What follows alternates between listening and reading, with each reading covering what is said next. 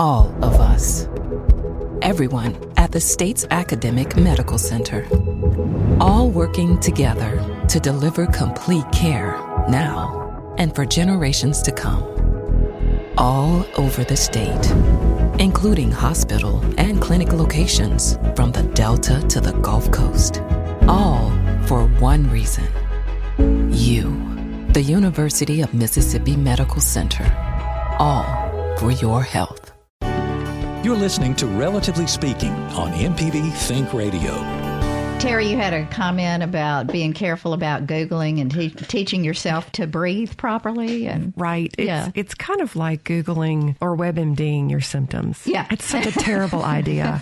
And people will come to me and they'll say, well, I Googled this program for yoga for back pain. And to be honest with you, I've seen some of the worst suggestions counterintuitive to back pain. And especially if we don't have an actual diagnosis, such as, degenerative disc disease, or there's a herniation, it's just a bad idea all around. And even some of the breathing techniques that are passed down, even through the yoga tradition, can be very harmful to people with lung disease or any pre-existing heart condition. So it's really important that you find an expert in whatever field that you're dealing with and who really knows what they're doing. Yeah, absolutely.